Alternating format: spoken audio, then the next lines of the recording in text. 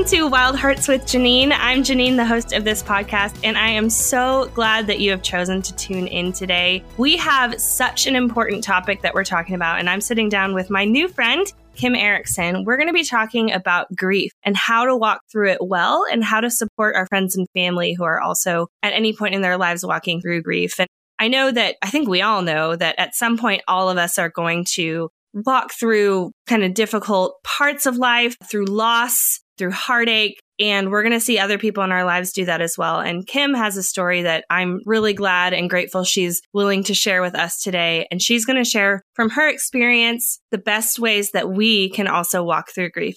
I'll stop gushing about her, but I'm really excited for you guys to get to meet her. So Kim, say hi. Hi there. Hello. It is exciting to be here. And I'm, been preparing and thinking about sharing thoughts on this grieving process and how to love on others who are grieving. And so I'm really excited, and thanks for having me.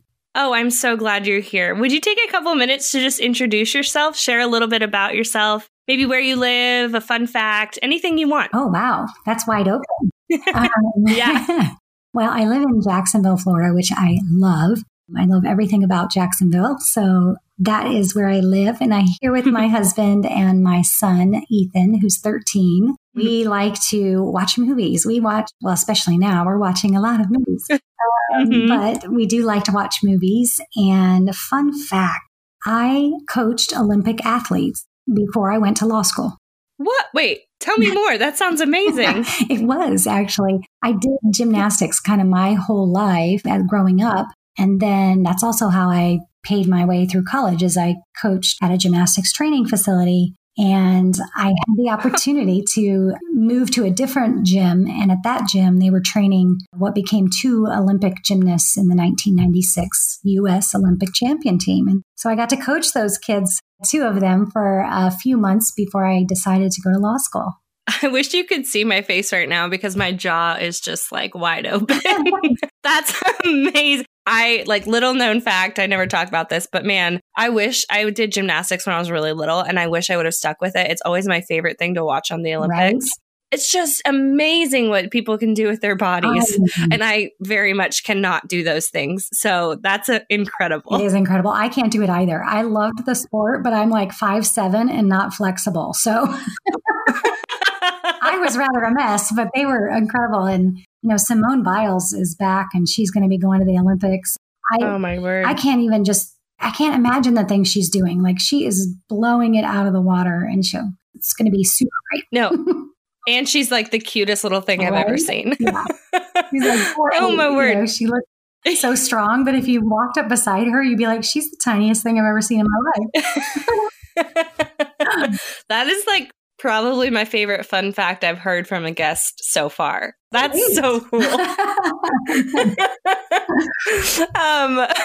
Well, normally I would say, how do we know each other? But we're new friends, right? We are new friends. Today we tackled technology, and we're well on our way to a fascinating friendship.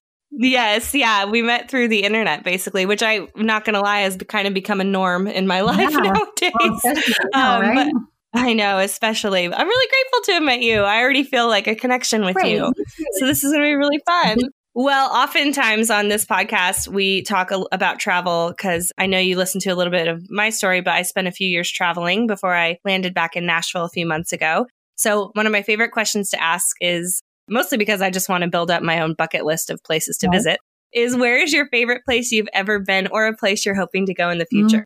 My favorite place I've been so far, because we're island beach people, is St. Croix. I want to go back there in a bad way. And my favorite place I hope to get to on my bucket list is Ireland. Have you been? Oh, Kim. Ireland is, I went twice in 2 years. It's my favorite country in Europe that I went to. If and when you start planning, just connect with me because I would love to give you all of my recommendations. Okay, that's it. We're just going to be friends. Yeah, great. It's official now. Yeah, Ireland is spectacular. It's gorgeous. Obviously, you've probably seen plenty of photos that prove that. But the people are so wonderful and so kind and welcoming. And I just found that to be, apart from the scenery and all that, just like such a reason to want to go back. Every time I think about going on another trip, I'm like, can I fit in Ireland at the like front or the back end. Can I make it work? Yeah. I just had my first opportunity to go to Europe, or really to go anywhere but like the islands kind of thing. Just last year, 2 years ago, we did one of those river cruises from Switzerland down through Germany, France, and landed in the Netherlands. And it was phenomenal. So my first trip to Europe was kind of spoiled because it was amazing. My gosh. And what time of year was it? Let's see, it was July. So summer. Oh yeah, so it was nice. Beautiful weather. Like we had just beautiful weather. So it was, and the Viking cruises, if you've ever thought about saving money for a Viking cruise, like they're not paying me for this advertisement, but they are worth every penny. They use local tour guides. So they're not like Viking employees who do it like every day of the week, hire locals. And so you're like going on this tour through some little French town. And she's like, hey, how you doing, Scott? Hey, let's go into Scott's store. He has the oldest cheese shop in this village. And I'm like, what? So it's really cool to see it from the locals' perspective. It was really neat. I have heard some really good things about Viking tours. So that's really awesome. Adding that to my list. At least once. You got to do it. There we go.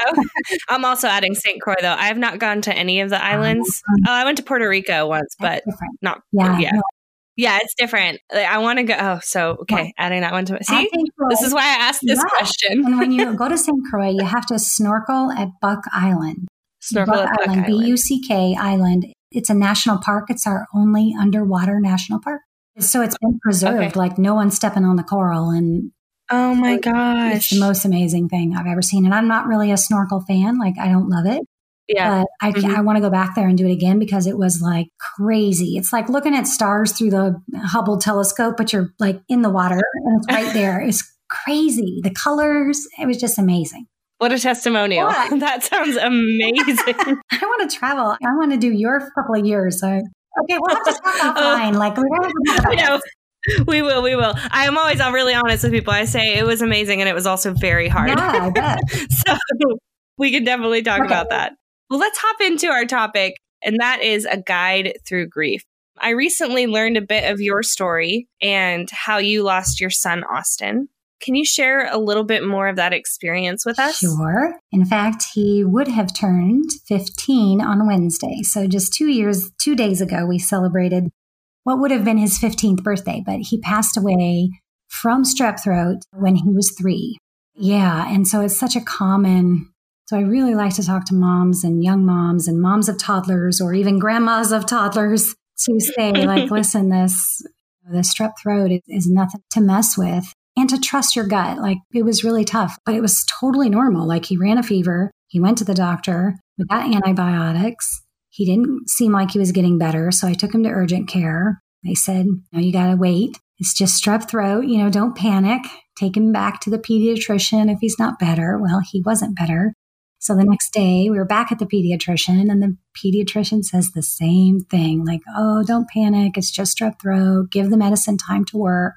The next morning, he did not wake up out of his bed. And it was, So I say like I was at work. So I'm a lawyer and I was at my law office, downtown Phoenix. We lived at the time. So I'm downtown Phoenix working crazy hard hours as a lawyer in an international law firm. I had to go to work and we had a nanny who helped us during the day and my husband was working too, but his job was more flexible. And so he was really handling Austin being sick and having to go get the antibiotics and get back to pediatrician. And so I went to work on that day and then I got that, a phone call that nobody ever wants to get. But the babysitter's like screaming, there's an ambulance. All she could say was like ambulance and Austin and ambulance. Yeah. And they could not revive him. It was about as tough as you can imagine and maybe a little bit more. Yeah. Oh gosh. I can't, I'm single as a Pringle, so I can't imagine losing, sorry. That's funny. I can't imagine. I can't even try to put myself into your shoes. Yeah. How did you navigate those early days of all of that?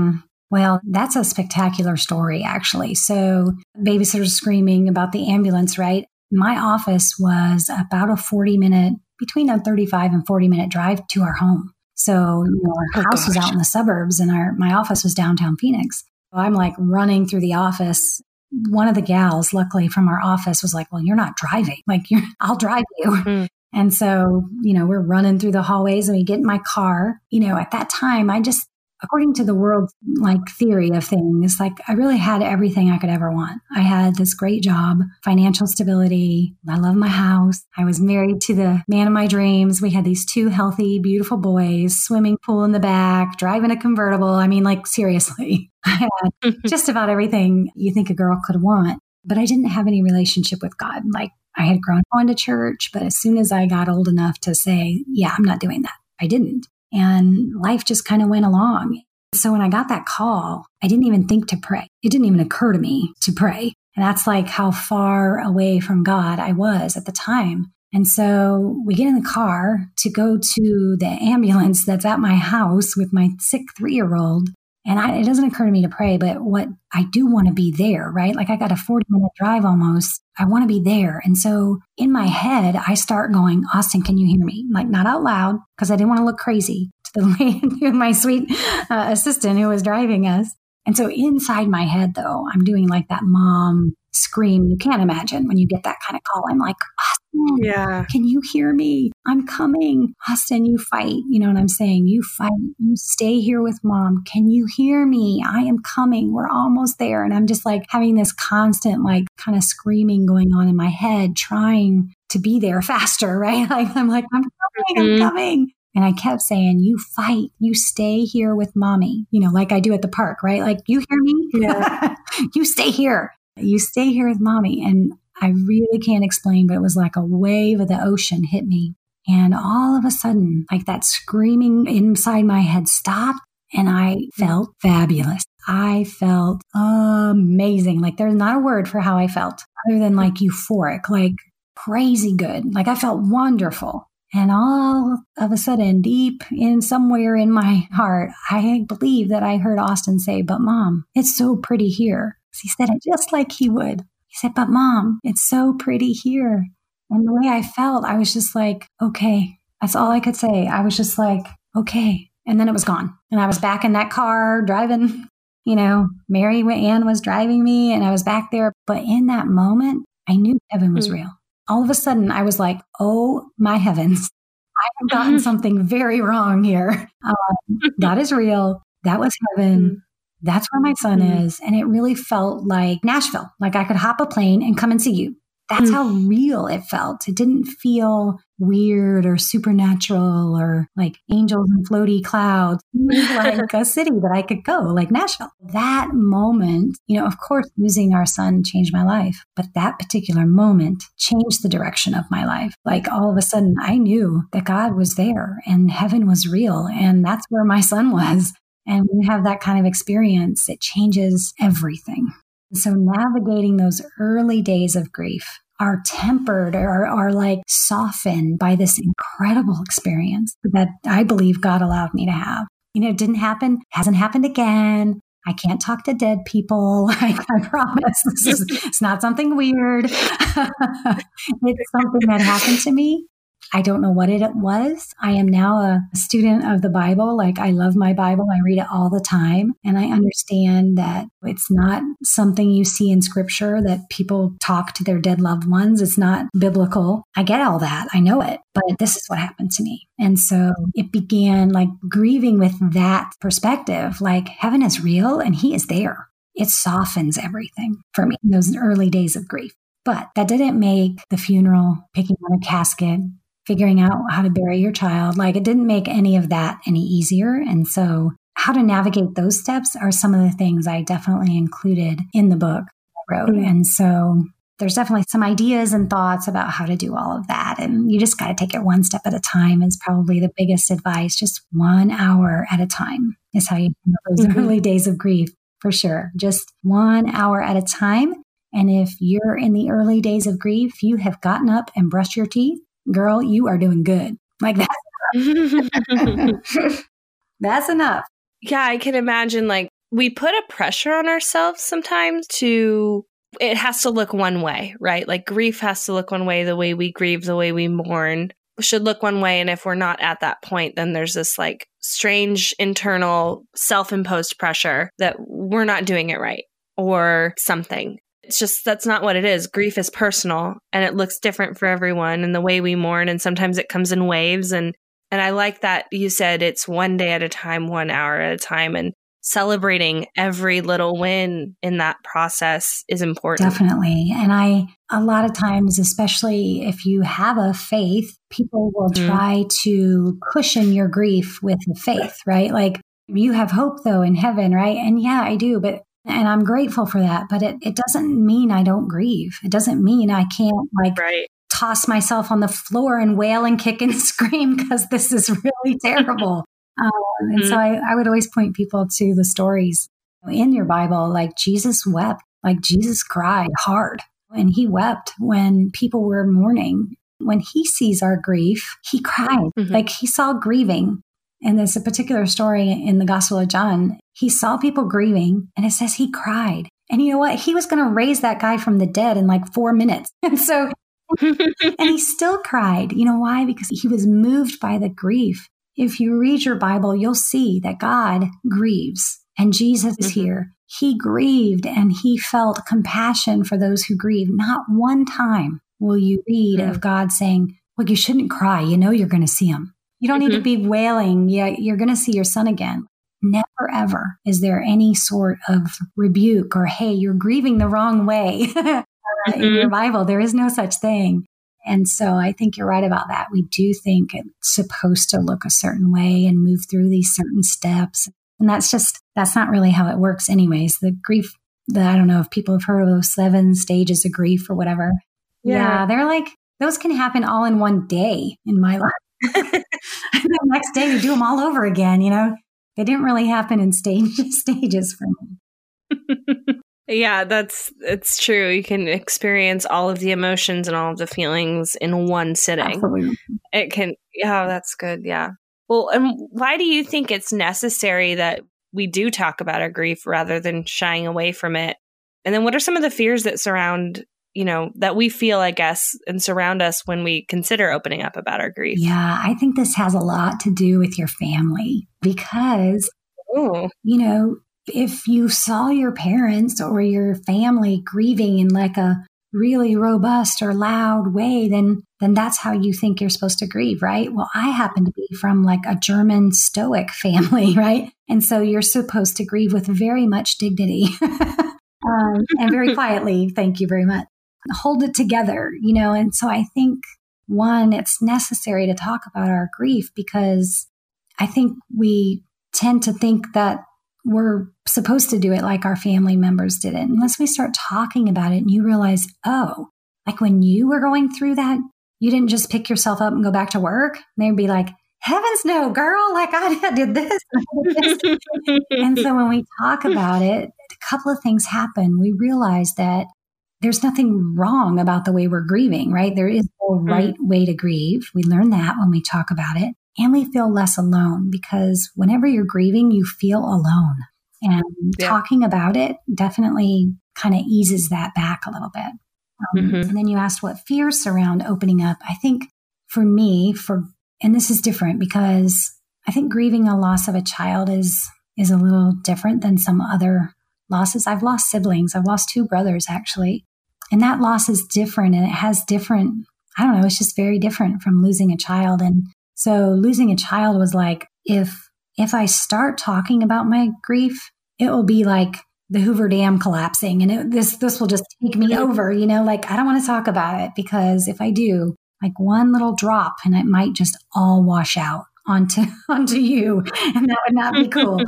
And so I think that's the fear of a lot of people is they don't want it to like overtake them and just get out of control. It feels almost like if I talk about it, I might lose control. That's never cool. At least that's in my head. That's the way it feels. Yeah. I feel too like, I don't know.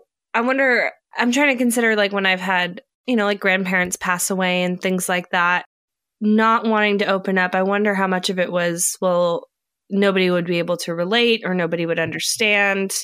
And that maybe kept me quiet in the past and feeling like I couldn't share it and open up. But I mean, the truth is, in some form or fashion, all of us have experienced loss and heartbreak and disappointment and devastation and grief it's universal, right? We all feel it for different reasons. And so if we instead, in my example, if I would have in that moment chosen to open up, who knows what kind of healing could have happened for me in that moment, but also for the people with me.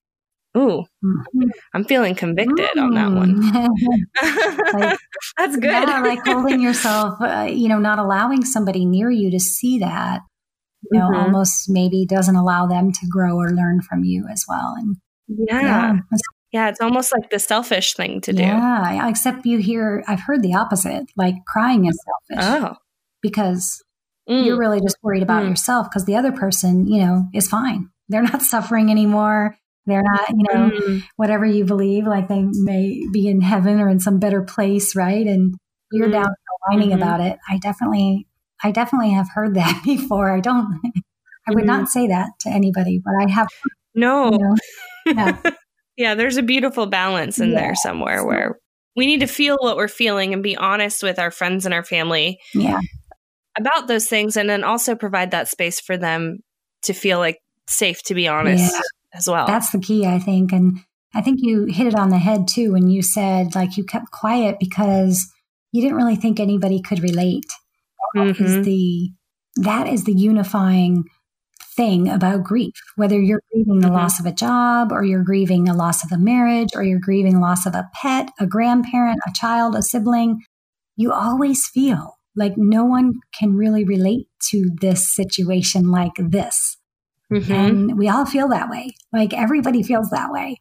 And so that's one of the reasons when we're going to maybe get to it here in a little bit is what do I do? What do I say? Right? Well, there is no like right thing to say because nobody can relate. Like I cannot relate to you losing your grandparents. Even though I've lost my grandparents, we still can't really relate because I didn't know them. It's just a unique, it's a unique thing. It's very isolating. Oh, well, I know we kind of touched on this a little bit not too long ago, but I'd love to hear just straight from you. Why is it essential that we don't put a time limit on the grieving process? And you always hear this year, like the year is a magic number, and it's so not. I would encourage everybody to like stop saying that. It's not true. Every situation is different. Every loss is different. And, it's just going to depend on you. And I think grief never really stops. It changes. You get better at managing it. It softens. But, there are definitely different levels of like the deepness of the grieving, but I'm not sure it ever goes away. So I wonder if we could stop like pretending like, oh, in a year, you're going to feel better. The first year, after that, you're going to be better. Yeah. Cause it kind of gives like a false finish line. Amen. Of sorts. Cause if you hit that year and you're still, in a space where grief hits you, the ebbs and flows that come along with it, you shouldn't ever feel like you're failing. Oh man. Because it's not a pass fail kind of situation. That's right. I did a whole chapter kind of on this about losing a child because it really happens at about the 6-month mark. I call it like the 6-month slide. Like you think you're supposed to, everything's back to normal, right? You're back working. Everybody else has gone home. Pretty much everyone else has gone on with life and feels regular to them. And you're supposed to be doing the same thing. But if somewhere around the 6-month mark, you start grieving harder and you do exactly what you said. You start feeling like, what is happening? Like I'm supposed to be getting better. I'm supposed to be getting better, not worse. And in reality, I was much worse around the 6-month mark than I was at the first week mark. It just was more real. Like the missing and the aching and the longing was just so much worse. Plus everybody was back to normal and my life was anything but normal. And so I think that's you touched on a really good reason for not kind of setting that timeline is it does make you feel like, why am I getting worse? And you feel a little bit like, what's happening to me? Like am I really going to lose my mind? Like, am I slipping into something that I shouldn't be slipping into, like depression or something, am I losing my mind? That's not true. You're just entering a heavier season of grieving. And so I love that you said that. Well, it was just something I was thinking through in some of my own seasons of grief that I've experienced. And, at one minute I might feel like I am so good, like I am out of it, I'm out of the fog or whatever. And then, a week later, it just hits you again. And then you can't see something like that as a setback because that's not what it is. It's just part of the ebb and flow of processing through your grief and your loss. Man, that is exactly right. That is really well put. Thank you. You should write that down. Like, I don't know. That was exactly right. Yes, ma'am. Well, thank you. Well, I know some of us and some of the listeners probably have friends or family members who are kind of, in their own season of sorrow and walking through grief. So can you share what you most longed for from others in your grief? Because I think that's going to be, it's going to be helpful to me, and I'm certain to so many others, just to know, like, how can we support and love other people in our lives when they are in a tough spot? Got it. I would say 3 words. Are you ready? 3 words. Be the same. Be the same, because everything has changed for them. They feel like they can't get their feet underneath them. They feel like their life has been, swept out from under them in some respects. And people are so weird about grieving. We don't like it. It's very uncomfortable. And so not only is your life kind of turned upside down, everyone around you is acting so weird. And so if you just be the same, like if you're the friend who, pops in on them, then do that. If you're the friend who sends like 4 text messages a day about stupid stuff, then send the 4 text messages, about stupid stuff. Like, do the same stuff that you always did. And just being there is enough. Like, really, there aren't certain things to say, or there's definitely some things not to say. But if you focus on being the same, just be who you are in that relationship. Just be the same. That was so comforting to people. And so if this is a person that you maybe have lunch with, twice a year, well, then you don't need to be showing up at her house every day. You're not that person for her, but whoever is that person for her, that person needs to show up, So I would say that's my best advice. That's what I longed for my friends and family, for it to just be the same. Can this part just be normal, please? Yeah. Yeah, that's kind of, you said that and I was like, oh, wow, that actually makes so much sense, because when it feels like so many other things are being upheaved and there's so much change and you're trying to, I guess, situate and adjust into a new normal, how wonderful would it be if the people in your life just kept showing up like they always have, versus, feeling like they might not be able to, I don't know, support you in the way that you need. And so they back off or become overbearing, right? It's kind of those two opposites. So if they just stayed consistent, if we stayed consistent in the lives of people who are, of our loved ones who are going through something hard, that can make all of the kind of tumultuous in their life a little bit easier. Right. Yeah. You have different friends in your life and in your family. Like, we all have roles that we automatically play in our families and in our friendship groups. Like, someone is the deep thinker, someone is the compassionate one. Someone is the snarky one, like, we all have those things we do. And I really just wanted my friends and family to act the way they normally act. So if you're the snarky one, then it's okay. Like, be that person, be sarcastic, funny, it's okay to do that. Like, when you don't act sarcastic, I don't really know what to do with you. Like, that's what we do. So the same.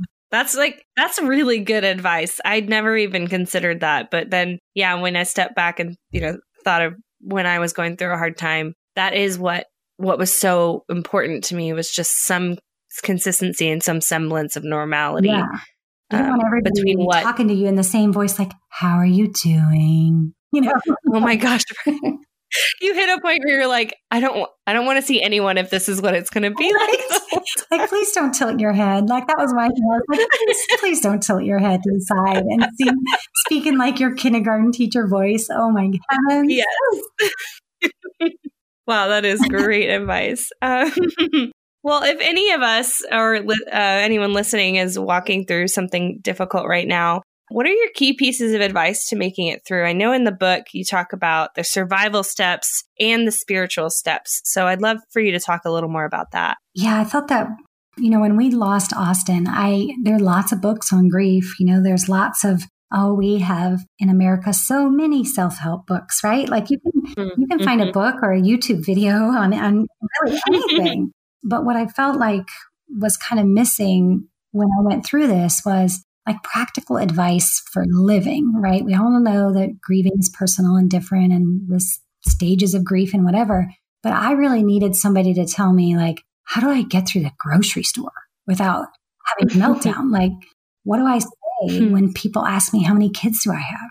Like, they're just making small talk. And if I say 2, what do I say? Like, I needed really practical advice. And as you might imagine, like, no one will tell you what to do, and so no one is willing to give you advice about like that kind of stuff. And so that's where the survival steps came from, like just my own trial and error, talking to other moms who've lost kids, like what did they try and what worked for them on these just different issues and topics. Like what do you do with their stuff? When do you pack up their room? Like, how does that work? So that's kind of where those survival steps come from. And so for someone out there going through a difficult time, I would say to like, look for your people, like look for the people who are going through something similar as you and get some, ask for advice from them, because if they've gone through it, they're more likely to give you advice about how to handle it. So look for those people. You'll find them with Facebook and Instagram and, all of these other things. You'll find people who are going through what you're going through. So I would say try to find people, and then spiritual steps were the other part. That was such a big part of my grief journey, because all of a sudden I finally like acknowledged and realized that God is real and heaven is there. And the spiritual steps, I just think you gotta explore this for yourself. Anytime you're going through something difficult, you wonder like, why is this happening to me? Like, why is this happening to me? And there's some ideas in the book about how to, spend time by yourself. Like, I think seeking inward is the place to start. You're going to get a lot of people telling you what they think, but I think if you start to explore, what do you really think, and take the time to just sit with yourself and try to figure out what do you really believe, and what are you tripping over, right? Like, what's holding you back from really believing in God and really exploring your faith, and just start to take little steps, because those are the answers we all want. Like, why is this hard thing happening to me? Why are hard things happening in the world, especially right now with this pandemic? People are going, where is this God you speak of, And I just think that's an inward. I would just encourage people to explore inward. And I think you'll find the answers, because I think God talks to us. Yeah. Especially, I feel like, in the hardest moments, like the most pivotal, life-changing moments, if we get quiet and allow ourselves, I'm going to cry. And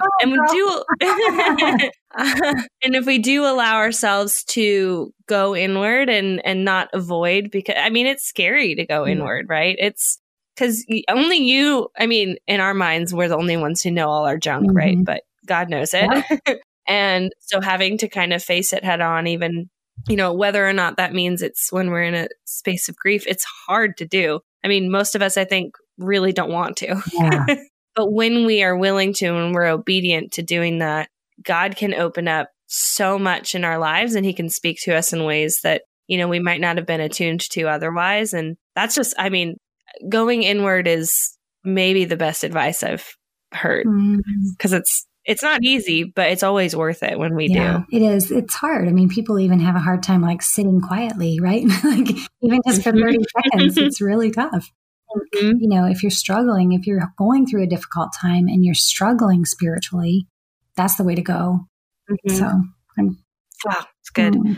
Well, and on, I mean, kind of in a similar vein, how can we, in your opinion, how can we cling to the hope and promises of a good God when things are hard and when they don't make sense? Yeah, that's the question, right? The question of all the ages, right? Why does bad stuff happen to good people or whatever, Mhm. And of course, I really thought a lot about this. People ask me about this a lot. And I've come to this place where I usually ask this question. So for me, Kim Erickson cannot even bake a cake from scratch. Like, I can't. I'm terrible at it. Like, I wouldn't even know where to begin. Like, I think there's flour and maybe sugar. I don't know what else. So I can't even bake a cake, right? Okay, so now you tell me one thing like you can't do. Like, you can't do it. What would that be? Me? Yeah. Oh, what can I not do? Wait, this shouldn't be this hard to answer. I cannot drive a stick shift. I cannot drive a manual car. There you go, right? And so if you cannot drive a stick shift and I cannot figure out how to bake a cake, then we surely have no business trying to say the way the universe should run, right? Like, how did the hummingbird who sipped on my little petunias out here how did that hummingbird get here? Like, if we can't even drive a stick or bake a cake, then who are we to say that the universe should go this way and that only good things should happen, right? Like, we can't wrap our head around what happens on this earth. And I have read my Bible backwards and forwards and inside out. And let me tell you, bad stuff happens. And I can't wrap my head around why. So I don't really have an answer to why does this stuff happen to us? Why is this life sometimes so hard? I don't know, but I believe there's a creator, and what's funny is a lot of people believe in God, even if they don't go to church or they don't say they're a Christian or a Jewish person, even if they don't say that, they will say they believe in God. And that's because nature is so amazing, right? Like, this didn't just fall together. And so that's what always gets me in a right frame of mind. Like, I have to go outside. So when I feel like, why is it so hard? Why is it so yucky? I go sit outside and I just see stuff and I go, wow, like that flower is so cool. And I can't even bake a cake. Like, what? God's in control. Like, there is a creator, like somebody amazing. Like, who could do all this? He must be beyond. God is really beyond our mind. We can't wrap our mind around God. And so I know that seems maybe like I don't know, like I'm fluffing off the answer, but I'm like, we're too small. We're too small. We can't wrap our minds around that. And we don't like it either because we have this ego, right? Like, we are made in God's image. And so we're like, we should be able to figure this out and we can run the universe. But we can't. We're so small in comparison to God. But here's what I do know. Okay. So I can't figure that out. Like, if I can't bake a cake, I got no place running the universe. And so I got to leave it to him and trust that he's doing it, in a good way. Right. So there's where the breakdown comes. How do you trust that God is good? And for me, that comes, and it could come in a lot of ways for different people. But for me, it came from reading my Bible for myself, because I saw that every time God said something, he did it. Like, even if it was bad, like, hey, you messed up. This is going to be ugly. And then it was ugly, right? Or, hey, this is going to be good. And then it was good. Like, everything he said he was going to do, he did. And imagine that in your life. Like, you would really trust somebody like that. Do you know anybody in your human life who absolutely, without any failure whatsoever, does exactly what they say they're going to do?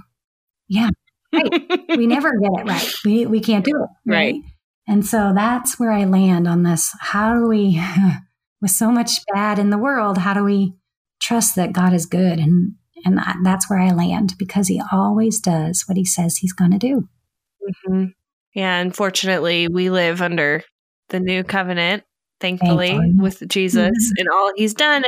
And promises, the promises are for our good and for his glory. So trusting that those two things will come about no matter what we walk through in our lives here on earth, we have a reason to maintain hope.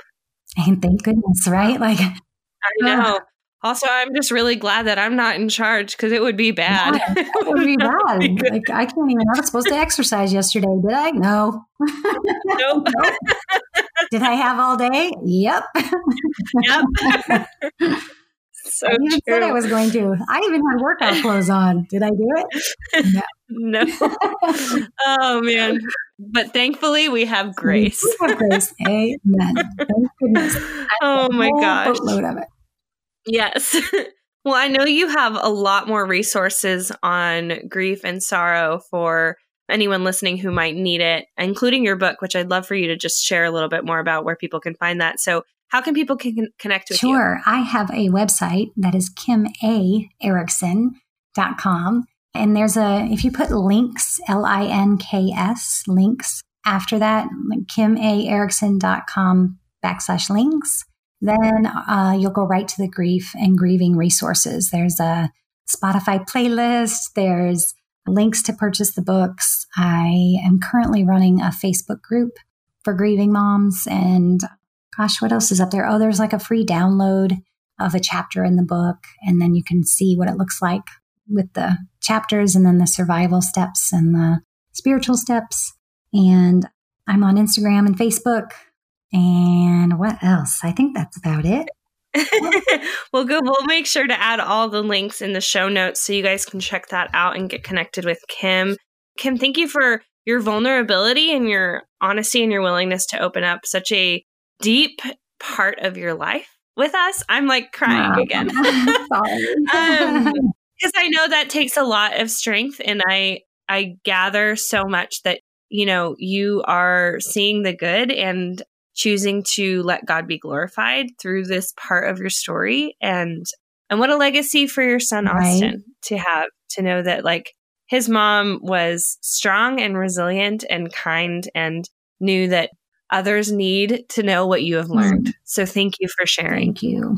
Well, we have 3 more questions before we sign off, which I'm really excited to ask. So knowing what you know now at, I don't know how old you are, and you do not have to say. I will say I had my 50th birthday. Well, happy birthday! A couple weeks ago. It was like in March 29th. But you can still celebrate. That's still within the month. God. I took the whole week. I was like, nope, today is this day. I'm going to like not get out of my pajamas, celebrate day. Like, yes. Okay, so knowing what you know now at 50, what would you tell yourself at age 20? Oh my. I was going to say something funny that came right to my head, so I'm just going to go ahead and say it. I would say, stop drinking beer. I drank a lot of beer at age 20. Never mind. I didn't come to know the Lord until I was 38. That's amazing. Alcohol consumption at that age. So that's the first thing I would say would be like, stop all the madness. The second thing, the real help to that, I would say, is to do that inward thing we talked about. Like find your spirituality, right? Like the thing my parents did with me didn't work for me. Like you can't borrow it. You know what I mean? Like you can't borrow your faith. And so you have to find your own faith. You have to find it for yourself. And so I would tell my 20-year-old self, like, seriously, pick up that Bible, pick it up and just read it for yourself. You don't have to listen to what anybody else says about that. Pick it up and read it for yourself. 20-year-old, pick up your Bible and read it. See what you think about it. I'd love to hear what you think about that, what it says and what it means. Because I think at that age, you listen to so many other people. And that's what I wish I did not do, is listen to everybody else. Gosh, man, same. Right? Boy, we're dumb. Same. We're dumb. We're really dumb at that age. I was really dumb at that age. Yeah. It's a hard time of life. But fun. Like, but fun. Let's not, we're telling the truth here today. We might as well say. Yes. It's funny, it's fun. Oh, man, that's good. Well, Kim, who or what has been inspiring you lately? I'm a little bit obsessed right now with this book I have in front of me. It's called Sun Stand Still by Verdict. Yeah, I have read that one. So good. I'm a little bit crazy about it right now. I keep rereading it and going, okay, I'm gonna pray bigger. I'm gonna pray more. I'm gonna pray some outrageous prayers. Yeah. I mean, yeah, because what do we have to lose? Right? Here I am asking for like new rain boots. Really? Kim, you're gonna pray about new rain boots. That's awesome. Well, and our last question, which I'm really excited to get to ask you about, and just I'm excited to hear your point of view and perspective on this, but this podcast is called Wild Hearts with Janine, which I love the title. It's just, I get to sit down with new friends and old friends and just talk about all these different topics that have to do with, pursuing the life that we believe God has called us to, and that it doesn't have to look one way or another, but it's totally unique to us because He's made us each uniquely. So in your opinion, Kim, what makes someone a wild heart? This is great because it's my opinion, and it also ties back to Austin. Oh. I would say to people all the time, he was wild. Like he was just wild. But the reason I would say that is because he did everything big. Like if we're going to swim, like he would just jump in. Like he didn't know how to swim yet, but he just jumped in and I had to like jump in after him. Okay. He did everything big, and if we're going to do it, like, let's do it big. And that was my answer as well, as I was thinking about that, is like wild heart is someone who pursues with passion, that you do whatever you're going to do, whatever you're going to pursue, you're going to do it with passion. Yes, with everything you've got. All in. I love it. I love it. All in. Oh, Kim, this has been so wonderful. Thank you again for wanting to be on the podcast and for sharing so much of your story and your heart with all of us. I am so grateful and know that this is going to be an episode that people are going to listen to over and over and over again, because grief it's always going to be a part of the human experience. And so thank you for being willing to share all of that with us. What a blessing. Yes, to God be the glory. God be the glory. That's right. Yes. Thanks for tuning into this episode of Wild Hearts with Janine. I hope that through my conversation with Kim, you were encouraged and felt supported in any kind of grief you may be walking through or have walked through, and that it gave you some tools and some resources to know how to walk through grief if and when that time comes in your life. Don't forget to give Kim a follow and check out the resources that she has on her website, because trust me, there is so much good stuff there. All right, guys, we'll be back in a couple weeks. I'm going to be doing a solo cast episode all about minimalism and simplicity, and I'm going to be answering your questions. So if you have any questions around minimalism, feel free to send me an email or a direct message on Instagram. I cannot wait to record that episode because it's something I'm really passionate about. I think traveling the way I did really encouraged me in my minimalism and my love for not having a lot of stuff. So I cannot wait to share what I've learned with you guys. But until then, keep dreaming, seeking, and stepping out in faith.